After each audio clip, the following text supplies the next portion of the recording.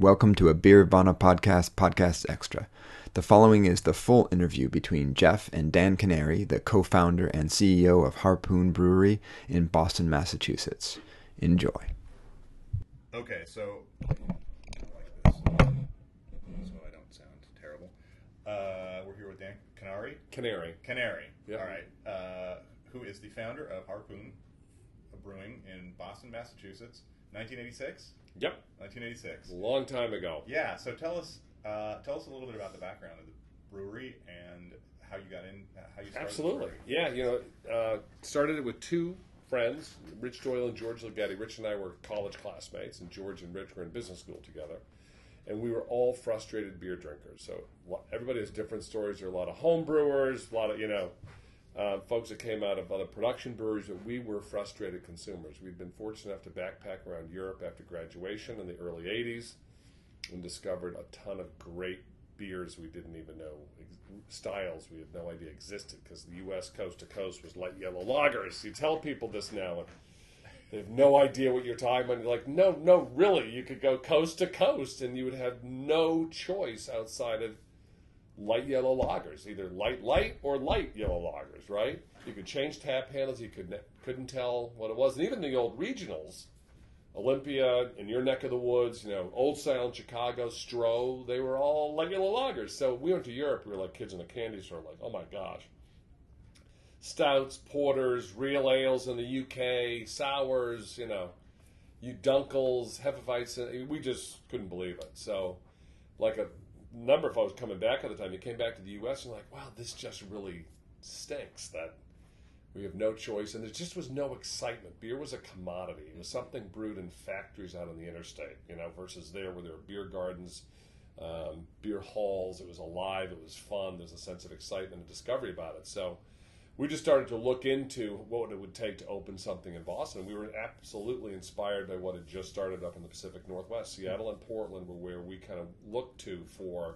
I remember thinking like, okay, they have similar kind of shitty weather to us. So it's a pub culture, right? Which it's back then you built your brands on premise. That you couldn't get into stores.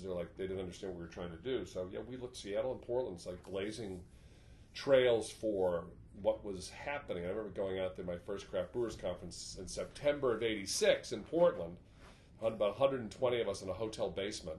Wow. And looking and walking around and saying, is this for real? This feels real, And coffee was getting going at that time, and ice cream. So you're trying to say, wow, American consumer taste changing from that relentless consolidation, getting bigger, more mass market, to something more akin to a focus on local, fresh, flavorful. So we went and raised money, and we opened a brewery here in the waterfront in Boston. So the three of you, did any have any ring No, our background? first big decision, other than how much money to raise, was to hire a brewer. So we hired a guy named Russ Heisner, who was an '86 graduate of the UCal Davis Fermentation Sciences program. Wow. Back then, they'd graduate 25 a year, 20 would go into winemaking, 5 would go into brewing, AB would hire 3, Miller 1, and Coors 1.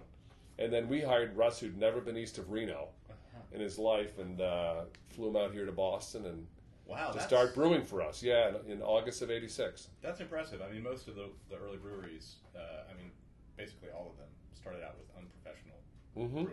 So home brewers trying to figure out how to go pro. And again, part of that was, we were not home brewers. We knew how much help we needed to make great beer. We knew the taste and flavors that we wanted, but we didn't know how to make it. So we needed to hire someone who did. So tell me a little bit about the first beers you brewed, and we're going to get to our IPA in a minute. But when you first started, I assume that you had no idea what people in Boston wanted. People in Boston didn't know what they wanted. So what kind of beers did you? Well, I'll tell you. Back then, it's New England, right? It's largely an Irish and English tradition here in the New England area. So the Germans were here, then left. So, and one of the hottest products back then was Bass. Okay, and one of my early experiences in falling in love with different beer styles in Europe had been in Ireland with Smithwick's, which back then was independent still. Right. And I went to the brewery in Kilkenny because we discovered this beer, and like, oh my God, this is so fun. Never heard of this different style. And the brewery, we were the only ones on the tour. They gave us a phenomenal tour, took us to the basement, the tasting rooms, drinking. Then they drove us to the train station, the typical Irish story. So I loved that beer and the people. And then Bass was really strong here. So we had done our research and kind of figured out what Bass was and how it was made and how it was transported and everything else. And we said, you know what, beer is a perishable product, which no consumers knew at that time in the U.S. They thought import meant good, that skunky flavor. We could make a much better, mild English-style ale. So that's kind of what we were thinking about. And Harpoon Ale was our first product. Okay.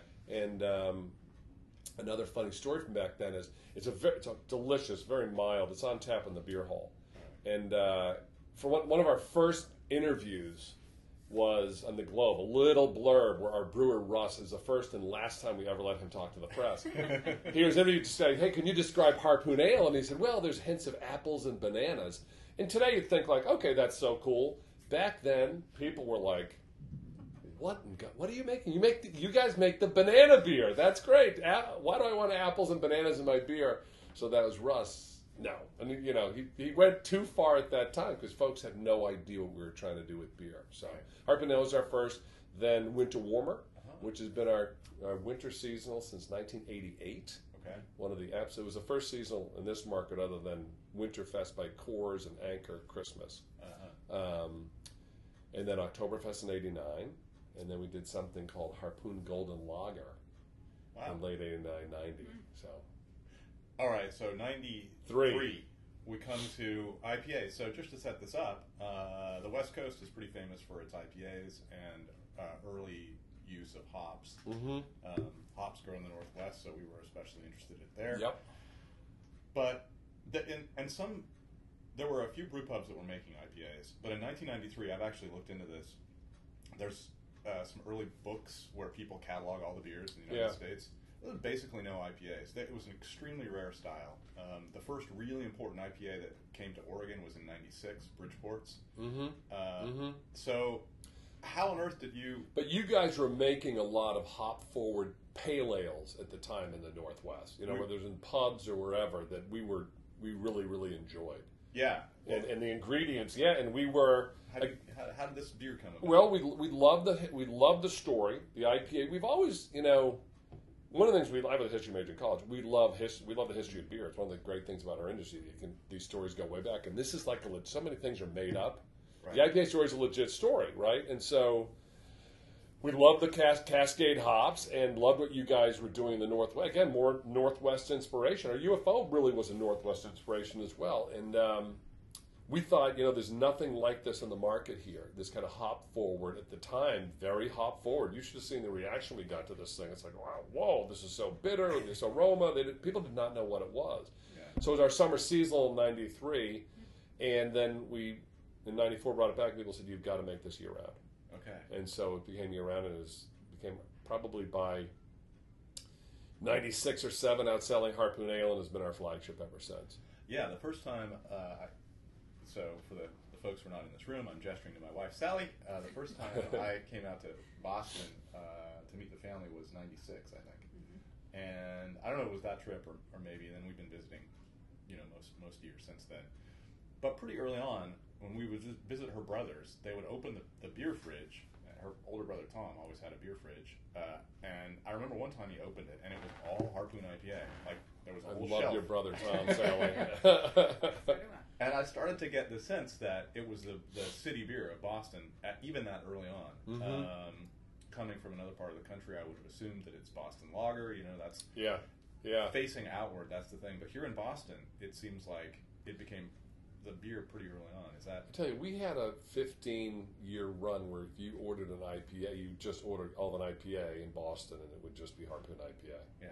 So we had a run with it, and again, we just loved the style, and then people kind of took off from the style and created bunch of other great IPA styles that took it in different directions, which is all wonderful as well. But for a lot of us, it's kind of become our benchmark beer, if you will, of what we kind of define a great beer as, which is, for us, it's not necessarily one ingredient shouting loudest over the other ingredients. There's a subtlety and a real art to brewing that we think this beer does a great job of highlighting, the balance between the malt and the hops and the blend and the yeast.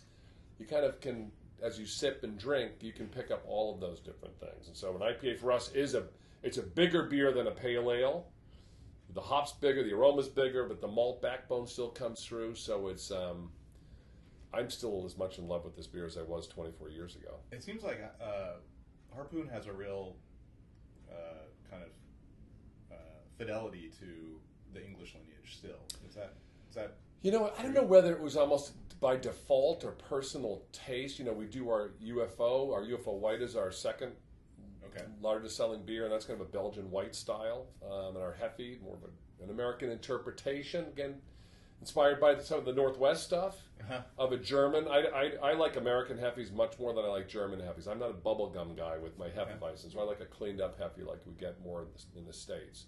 And we do, I guess, Oktoberfest. I mean, we've done, I don't like to think that we're tied to any one in particular. We're more open. If we like a style, we're going to try to make it. Mm-hmm. We've done Kolsch for years, you know, Oktoberfest, etc. So, but Harpoon Ale was our first beer, and that was absolutely kind of a pale ale, like English mild style of beer. And so I think there's a decent amount of that influence here. You're right. Yeah.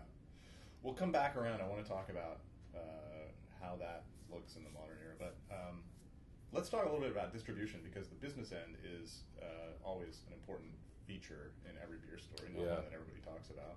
And you guys were in Portland last fall, and you mentioned briefly that you're self-distributed, at least around here. I guess you have, once you got big enough, you have distributors outside the state. But talk about self-distribution. You started... We're fortunate in Massachusetts that you can self-distribute. So, you know, that's a very important item to us, and all these franchise law, other beer issues. Self-distribution, we think, is an essential right for a brewer. I don't think anyone should be able to tell us how we can get our beer to market, but in the Boston metro area, so inside of 128, for those of you familiar with Boston, we just distribute ourselves. And outside of there, we have about 100 wholesalers, so from Maine to Texas. Okay. And we started out self-distributing, Rich and I delivering in the truck, and then we brought somebody on to do our bottled product when we introduced bottles a little later. Then they took everything. Then we took it all back. Then we sold it from 97 to 02, and then we bought it back in 02, and we've had it ever since. So we've kind of seen different sides of it. And I remember when we bought it back from the wholesaler, we were friendly. We knew them personally and got along well with them, and just saying, you know, to us, Boston's our crown jewel. We're still over 20% of our business is the Boston metro area. You know, so for us, it's like it can't be an afterthought on a wholesaler truck. And we found when we went to a wholesaler, we really had the exact same number of salespeople as when we did it ourselves, because it just wasn't getting the attention we wanted it to get. So we view it as kind of now as a crucial, you know, strategic advantage that we have, and in our hometown, kind of having deep roots. And I think it is really important, and it's going to become more and more important over the next several years as the market continues to shake out. It's sort of like having a separate business. You have to have trucks. I visited a distributor recently for a project I'm doing in Portland, and now that there is so much complexity in the market, both the number of beers that you're making, the number of places you can sell to, the logistics are a real nightmare. So, is it? Yeah. Has there ever been any question of, like, does this make sense? I think a lot of brewers of your size. Well, you know, it's interesting. You know the old saying about lobster, or the frog, I guess, and you put it in the cold water and turn the heat up gradually versus you drop it in. I remember in the 90s, we were doing, I think it was over 300,000 CEs a year delivering without a loading dock. Wow. It's just kind of the business grew, and it grew, and it kind of like, and you kind of figure it out one way or another, and then it just kind of all of a sudden got to the point, it's like, we can't do this anymore. But then when we got it back, we kind of put the infrastructure in place, because you're absolutely right. And we're a very, very small wholesaler. But you go into any wholesaler today, and you realize the back of the house is really running the operations now, because if they don't do a good job with SKU management, it could sink their business. Yeah. It's really a challenge. And then the other side of this is, you know, I talk to other brewers who work with wholesalers, and once the beer leaves the brewery, then it's in other people's hands. So there's that side of it too. Yeah. Here in Boston, you know, retailers are another matter, but you're delivering beer to retailers in the shape you want it to be. Absolutely, we take care of it. There are days where IPA you're drinking that night in a bar could have been racked that morning, which is pretty cool. Yeah. It doesn't have that sitting in a warehouse for a week or two. And our guys are our drivers shotguns, and they're an absolute advantage for us because they're part of our culture, they're part of our team, they're representatives of our. And we hear this all the time from accounts that we're their preferred vendor just because, and more the back of their house because our drivers are so courteous and helpful and go that extra mile. They're not, just kind of going through the process. Shotgun? What's that mean? Helper. Okay. The helper and the truck. You have two. I'm sorry, I should have explained that. That's okay. But it's another reason why, like this whole franchise law reform thing. Yeah, this is a dicey thing. It's a dicey thing. Here in Massachusetts, will you talk a little bit about, like, you mentioned before we turned on the mic that a local brewer here, Dan Paquette, is that how you say his name? Ex-brewer is actually out of the business now. That's right. Right before threw a bomb and then left the business. Yeah, and we were all together that night, by the way. Oh, you were. Steve Hindy, Jim Cook, Rob Martin, Dan Paquette, and myself. We were at dinner and then upstairs and having an event in the beer hall. Did you know he was going to drop the bomb? Oh no, no one did. No one did. So he drops the bomb and says that the Boston's got some pretty dirty practices, some pay to play, which is some wholesalers paying retailers to carry the product. What's it like to do business in Boston? Does that reflect your experience? We've grown up in the system in Boston the way that it is. We've gone to other cities, New York, Philly, Chicago. Is Boston unusual compared to those markets? Not at all. Okay. In some ways, Boston's not as outrageous perhaps as some of those other markets, but you just figure out what the rules are in each of your markets and you try to compete effectively. I think the whole pay-to-play thing, are there some excesses that go on? I'm sure there are, over-the-top stuff. But sometimes I think people can hide behind other problems that they're having and blame it on pay-to-play. I mean, the idea that one of the beauties of our system is still a relationship business, and we built our brand because of relationships we built with individual bar and restaurant owners, and the fact that our beer did well or reasonably well or enough to have us get in or stay in. That's right. It's a strong brand. And if we've been shut out of accounts because these bigger wholesalers or bigger breweries do things that, we have. We've taken that on the chin a bunch over the years. But we would like to see a level playing field where we just all understand the rules. And we operate in a bunch of different states. We have another brewery in Vermont, and I'll tell you, nothing goes on in Vermont. Okay. Nothing goes on in Vermont. The rules are very, very clear, and they're uniformly and consistently enforced. So Vermont is one of these states that's leading the nation in terms of craft brewing. Yep. Is there a relationship there, or is that just a coincidence? I think it's just a coincidence. New Hampshire's the same way, and it's just that you operate differently. And again, the big brewers operate differently. Their wholesalers and local businesses, they operate differently. In Massachusetts, for years, it really was quite clear that the priorities were pay your taxes, don't serve underage people, and don't serve people who've been overserved. Right. And beyond that, we're going to kind of let you run your business because there's nothing, that's significant that can go on. And I don't necessarily argue with that.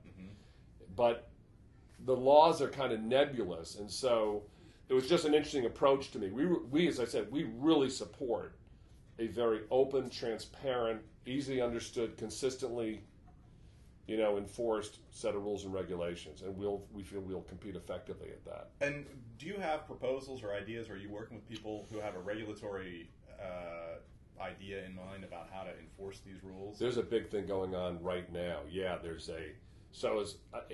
it's all part of this pay-to-play thing and other issues out there, but this treasurer has convened a task force to do a complete review of all Massachusetts alcohol rules and regs. And so they formed this task force, and now they form these committees to look into specific issues under this task force.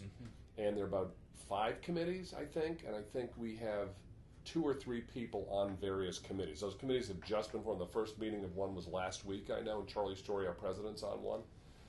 And it's made up of industry experts, brewers, wineries, wholesalers, regulatory folks, and so they're to come up from bottom up like recommendations on, hey, how can we update these rules and regs? Yeah, this is, I think, as the market becomes tighter and when everybody's growing, it's probably something that they don't pay as close Right. attention to. But now things are getting a little tighter, and I think probably this is a level playing field is probably something people are interested in. Well, it's interesting because you get into this inside game of politics, and there's some fantastic people in that process, and I'm not a broad brush guy because that's typically inaccurate, right? Mm-hmm. There's some great people doing great work, and the Mass ABCC, there's some awesome people there. I remember when we did our ESOP, became 48% employee owned, and trying to go up and explain that to them, they're like, because they want to know who your shareholders are.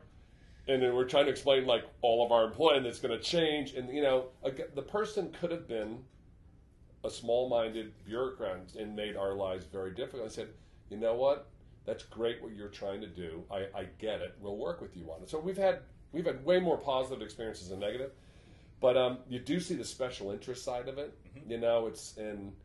It's unattractive. I mean, it's no surprise who some of among the top 3 largest money donators in the state legislature are in Massachusetts. They're in our industry, but they're not on the supplier tier. Yeah, right. And so you go up and you try to talk about reform or whatever, and all of a sudden you kind of run into this wall and stuff just disappears and calls stop being returned, and you see that side of it, and it can be a little bit demoralizing. And this is one thing that people, I need to do more reporting on the wholesaling side, because I think it's such an important part of the story of craft beer, and one that's completely unknown. But for years and years and years, the most powerful man in the Oregon legislature was Paul Romaine, and he represented the wholesalers organization in Oregon. And, you have competing interests. You have different kinds of. It's not. We overlap on so much, Yeah. and I'm glad. We wouldn't be here today without the support we've gotten from wholesalers Mm-hmm. and retailers. I mean, I think brewers get way too much of the credit for the success of craft beer. We got to give a shout out to these partners, and especially some of those early wholesalers. We were turned down by the big guys in Boston. We were turned down by a lot of wholesalers, but the guys like at Merrimack Valley, Atlas Distributing, who said yes to us when no one would, we wouldn't be here without them. Right. And we have so many important issues that we've got to stand shoulder to shoulder. We're having our lunch cleaned by craft spirits and wine, but I would love to see a reasonable franchise law reform model rolled out cross country so we could kind of just put that issue to bed. Mm-hmm. There's no justification for it. I get that they're losing something significant. They have they have a nice gig going, when they wrote these laws in the 70s and 60s and 70s when there were just a handful of big brewers. Right. But, now it's a little bit greedy, it's a little bit much. And so I'd love to see some kind of reform that we could live with so we could put that issue away and we could get on to just trying to build beer sales. Right. All right. Not to harp on distribution, but the last question I have, which is the kind of the financial side. So one of the cool things about distributing your own beer is you're not giving that tranche of income away to the margin. Yep. The distributor. On the other hand, you got to maintain trucks and drivers and all this stuff. So how does that work out? Well, we don't do it in Vermont. We wouldn't want to do it in Vermont. Okay. But it works in Boston. Now we couldn't do it because it's a tight area. Yeah. Think about it. We have a nice setup here to run our distribution business. We're on the seaport downtown. We're going against traffic. We're centrally located. And this area 30 years ago used to be parking lots and nothing, right? And so we can operate an efficient distribution business. Uh-huh. It's tough. It's a tough business, and this labor market is very tough. Oh, yeah. Boston is booming. Okay. And so people can't afford to live close, and then they're dealing with hour commutes, and so staffing is tough. But it does. You got to start with: do you have enough accounts in a geographic area to deliver to efficiently? Mm-hmm. And if you don't, then you should have somebody else who can do it more efficiently do it. Yeah. And there's that fine line, because we probably could have someone actually do the delivering piece of it more efficiently than we do. Maybe. Because I said we're pretty good, our location, etc. But the sales side, the account servicing, the attention, all that stuff is not even close. Right. Right. So let's talk a little bit about how things in beer have changed. 1986 to, probably 1986 to maybe like 2006. I bet it looked fairly like growth was similar, the market was similar. You were building your flagship, that was a great thing. And you knew everybody in the business. Yeah. You really did. You go to conferences and you'd see the same people, and it grew it like by whatever 10 or 20 or 30 a year, and it was a very different world. But then things really changed. Yeah, things have really changed now. Yeah. And they've changed on both sides. For breweries like you, you've got really stiff competition from larger breweries now with particularly with larger breweries acquiring craft breweries. They can brew these on plants that are very efficient. They'll plug them into distributor networks. It's very efficient. So you got pressure on that side. And then you got pressure on the other side. Completely. Here in Boston, I just actually did a blog post today about how when you look at the top 36 craft beers rated on Beer Advocate, they're from 2 breweries. So the beer geeks are just crazy for Treehouse and Trillium. Right. And so you've got all these guys who are, and I don't know those breweries so well, but often little breweries like that don't even really make very many of the same beers. It's just a churn, so it's like constantly they're making them in tiny batches, and people are just buying them in these tiny batches, and they're getting all this attention. So, as Treehouse is obviously not taking very much volume away from Harpoon, but when you add up the 100 breweries in Massachusetts, then you got it from both sides, and then this whole idea of supporting the flagship becomes a different approach, because I wrote and our flagship happens to be in the hottest category in beer, which has gone from about 70 IPAs 6 years ago to 1,500 today. Right? Yeah.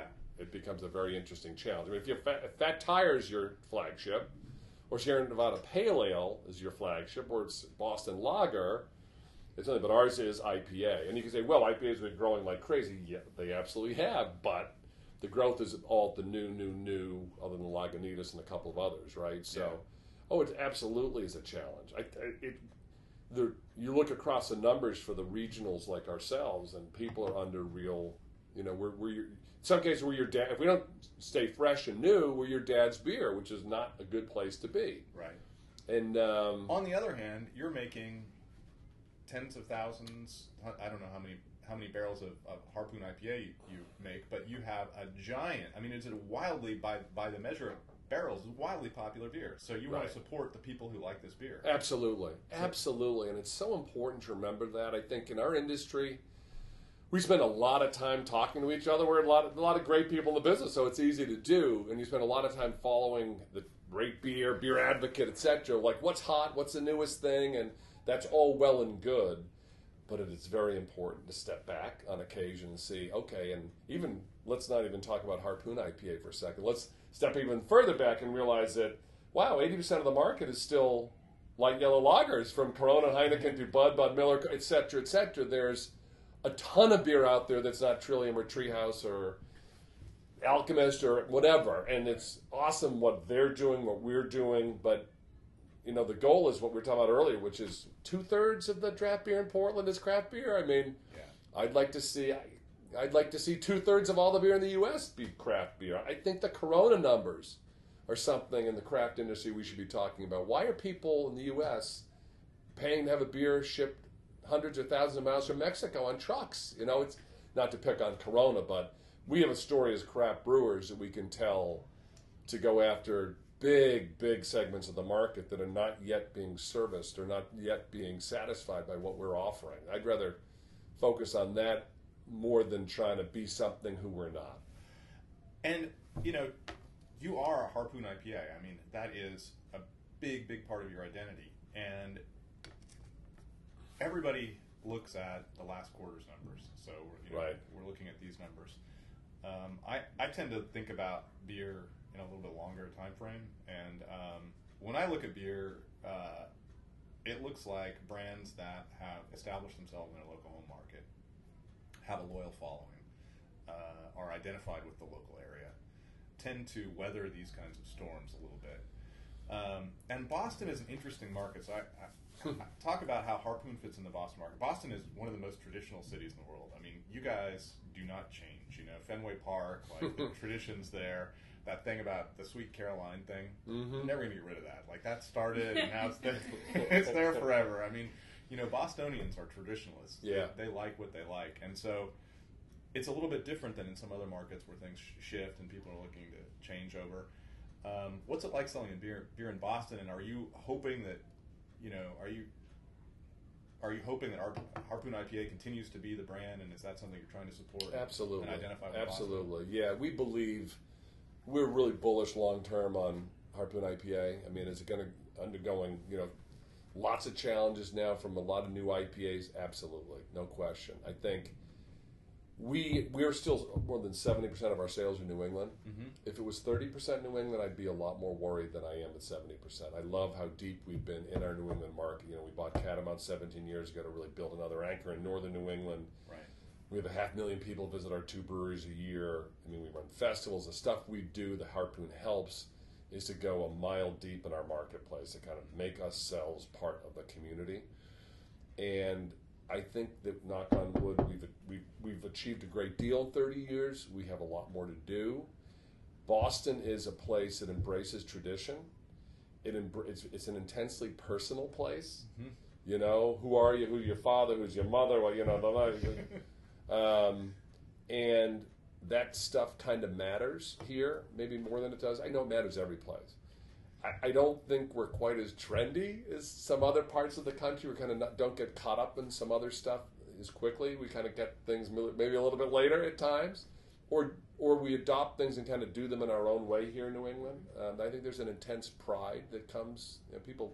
New Englanders tend to love New England, and are other than like parts of February and March, and April and May, are pretty happy being here. So we are of the region, proudly in the fabric of the region, and we embrace it fully. It's not. We've always been one of the reasons. When we were battling in early days against Jim Cook, and his Boston Beer Company of brewing his beer in Pittsburgh. Right. He hated us, but we were proudly say, hey, we have mass brewing license 001. We're the real deal. Right.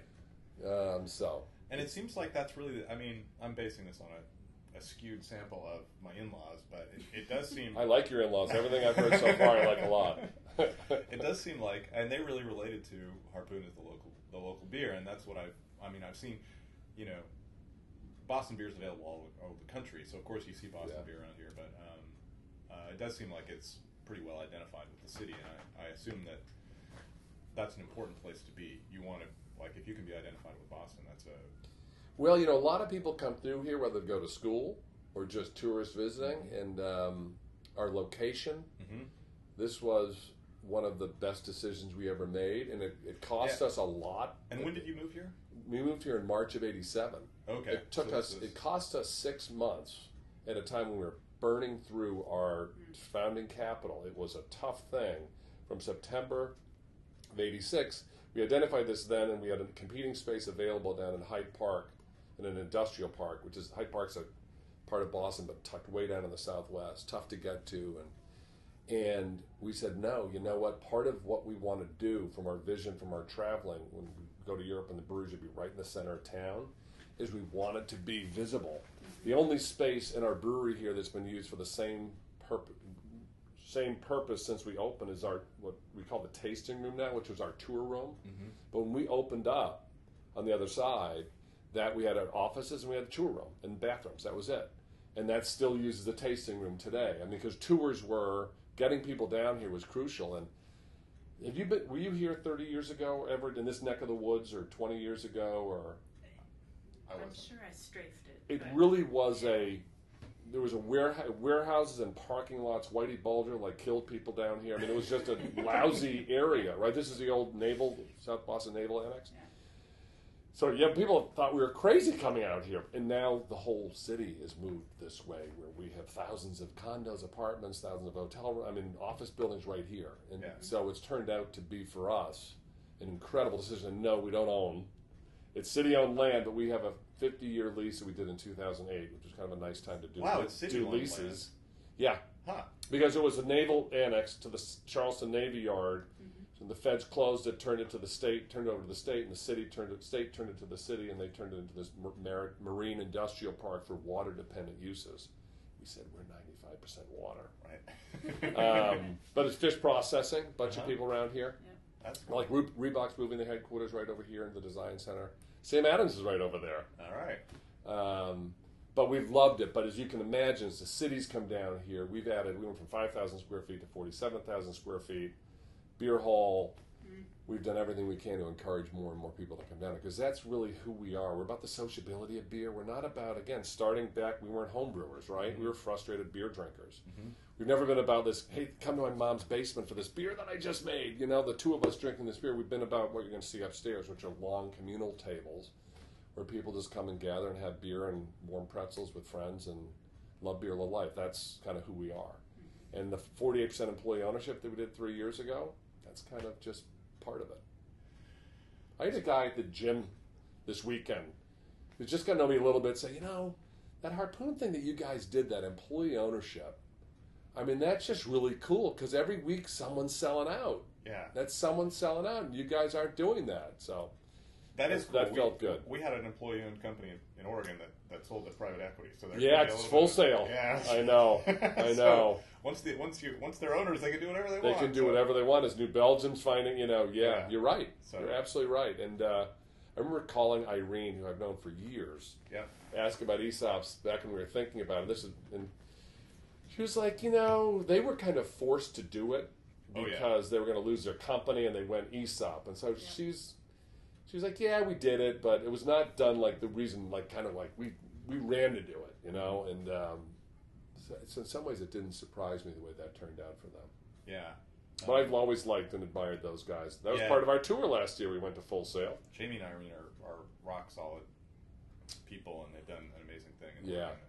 And in fact, they were real pioneers too. So many of the brewers that have founded second generation, third generation brewers have come through Full Sail. I could name like a half dozen that have pretty well regarded breweries. Interesting. Right now. Many of them in Hood River, and in fact, Hood River, which is Matt Swihart's brewery, you can literally throw a stone and hit Full Sail from Double Mountain, and they have a good relationship. And then we went to, was it P. Fremert? How do you pronounce that? Freem. We went to Freem when we were there too, I know, in Hood River. That's kind of there was a hot brewery a year ago. Josh worked at Full Sail. Okay. Yeah. So they're really good people. Mm-hmm. The last question, I will not ask you to predict what the future of beer is, because that's a mug's game. But I'll ask you, where would you like to see Harpoon in, say, 25 years?